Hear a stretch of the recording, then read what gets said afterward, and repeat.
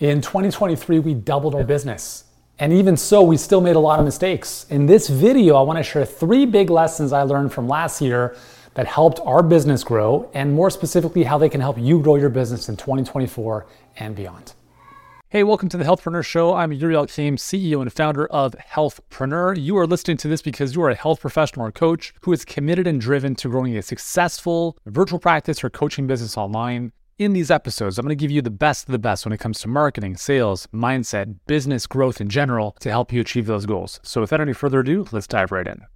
All right, so the first lesson I want to share is one around kind of expectations and standards. And the thing that I realize is that we will rise to the level of our standards and expectations. What I mean by that is a lot of us set fairly small goals, and I think the worst thing about that is when you actually achieve them. I don't know about you, but I don't get really excited by small goals that are very achievable and tangible. And there are some people that do. That's fine. But for me, last year, we decided to set a really big, lofty goal. Now, here's the thing. We did not hit that goal. However, we got half the way there. And I share this because had we set a goal that was a lot smaller, we probably would have got close to it or surpassed it. But that goal in and of itself would still be lower than what we ended up achieving in 2023, even though we didn't fully achieve the initial goal. I share this because when you stretch yourself, you force yourself to go above and beyond what you normally would. So think about it this way. When you have an elastic band and humans are actually very identical. We are not useful until we are stretched.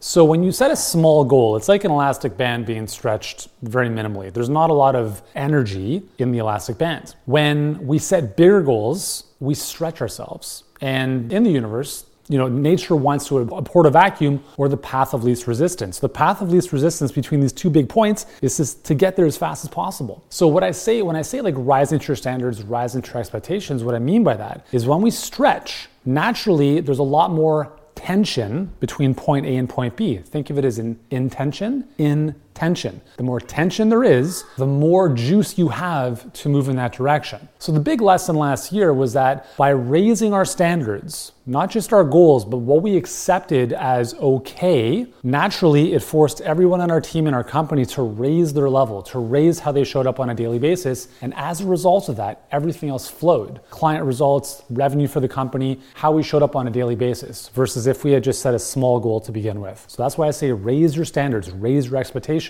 and everything will follow that. So then really the final thing about that is, for me at least, I have a very tough time tolerating anything other than exceptional. And that starts with myself. I have very high standards of myself and the people that we work with as team members and our clients. And I have that perspective because I want the most out of myself and I want to be able to give the most to other people. And that includes our clients. But I also expect our clients to have high standards for themselves because that will be indicative of how they show up in their business.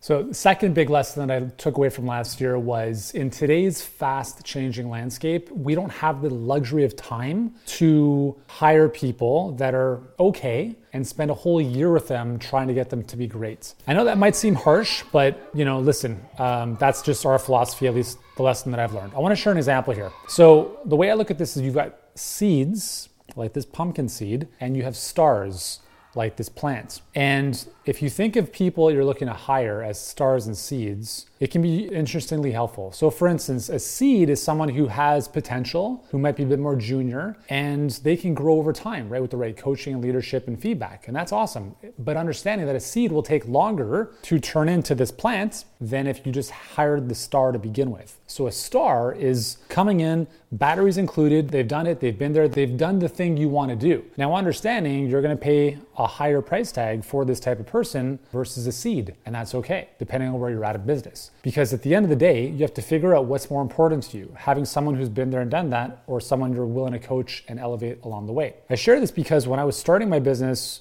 20 years ago, I was hiring a lot of seeds because that's all I could afford at the time. But as your business grows, at least to the level that we're at, we don't have the luxury of time to spend with someone who's not where we need them to be. And unfortunately, that led us to hiring a half a dozen people and then letting them go within 30 to 60 days. And that's not something I really enjoy doing. So, there's a lot of lessons in the hiring process that we had to learn the hard way. Now, we have a really rigorous hiring process. We want to make sure that we hire the right people and they're a good fit culturally as well as their skill. But sometimes things slip through the cracks. And that happened last year. So one of our core values is speed is king. And we realized that in some of those hires, we were so anxious to get someone in the role that we actually settled for and made a couple compromises for some of those roles. And lo and behold, a couple weeks later, the truth came out in terms of, oh, maybe this person is not the star we thought they were. They're a bit more of a seed. And that caused a lot of sluggishness in the business, frustration, etc. And unfortunately, we had to part ways with those individuals. And I take full ownership of that because really most of these issues are us as leaders not being clear, or in some cases wanting to rush to outcomes that, if we had taken a step back, could have been prevented. You can also think about this with clients. If you're taking on clients who are very, very, very novice in terms of their journey, whether it's health, fitness, or whatever, it's going to take them a little bit longer to get results. Whereas someone who's been there and done that several times, they're going to get results a lot faster because they have that foundation already in place.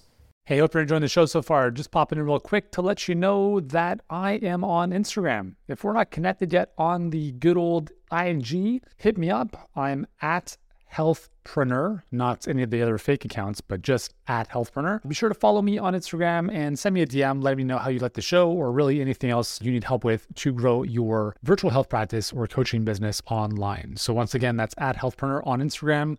In the meantime, let's get back to the show.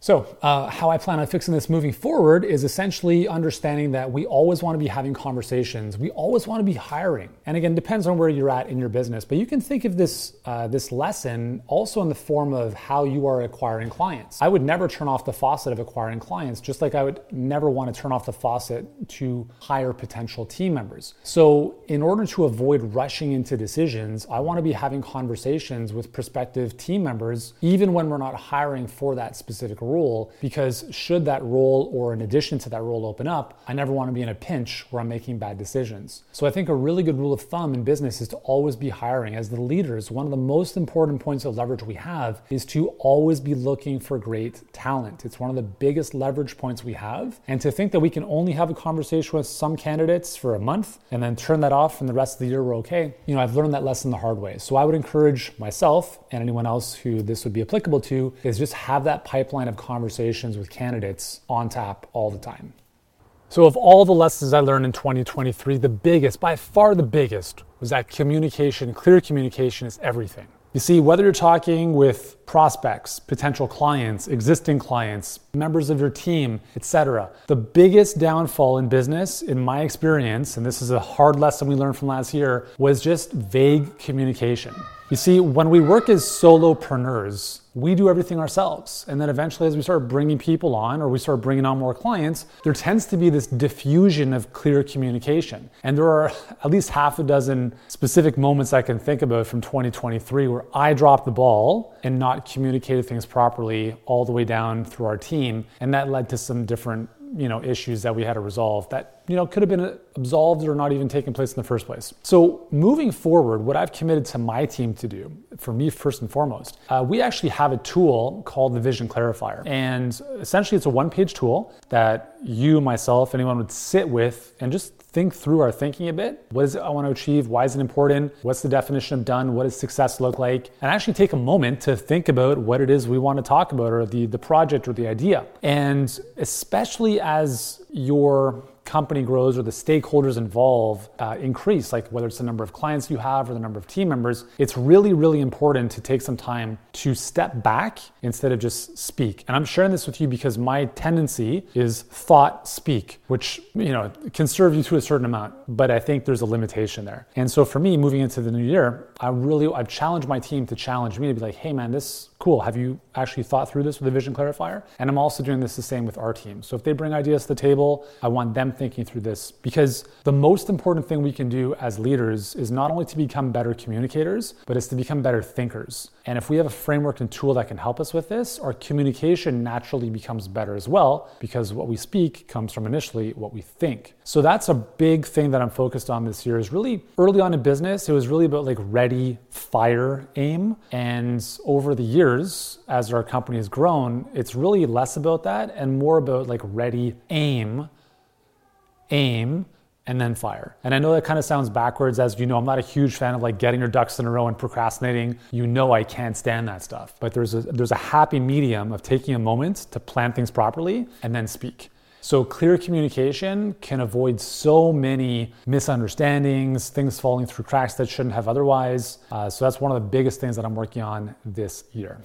So there we have it. So those are 3 lessons that for me have been meaningful from 2023. Again, like we doubled the business in a year, which is crazy. That's 100% growth. And I share this because we still made a lot of mistakes, and I take full ownership of me being the person that stems from. So just as a recap, for me at least, it's about raising the standards and raising the expectations and really stretching what we think is possible, because even if we get halfway there, we'll be so much further ahead than if we set small goals. Second was the fact that, at least in our case, we don't have the luxury of time to hire people or work with people that are just not where they need to be, because it takes so long to get people where we want them to be, at least in terms of a team member. And with things changing so rapidly, we just don't have the luxury of that anymore. And third, it's really about clear communication, right? Being able to really think through our thinking and clearly articulate what it is that we want. Because communication at the end of the day is not so much about what you say, but it's what they receive. So for me, those are the 3 biggest lessons that I've really had to think through from the past year. I'm gonna be doing my best to improve on all 3 of those moving into 2024.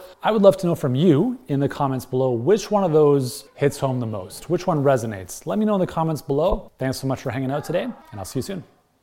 Hey, thanks for hanging out with me in today's episode. Hope you enjoyed it. If you have, here's what I'd love for you to do next, is if you're not already subscribed to the Healthpreneur Show, go ahead and hit that button wherever you're listening to this to make sure you do not miss a single episode coming your way. And while you're at it, why not leave a rating or review? It would mean a lot to me. And here's why. Because I lay in bed awake at night wondering, are you enjoying this show?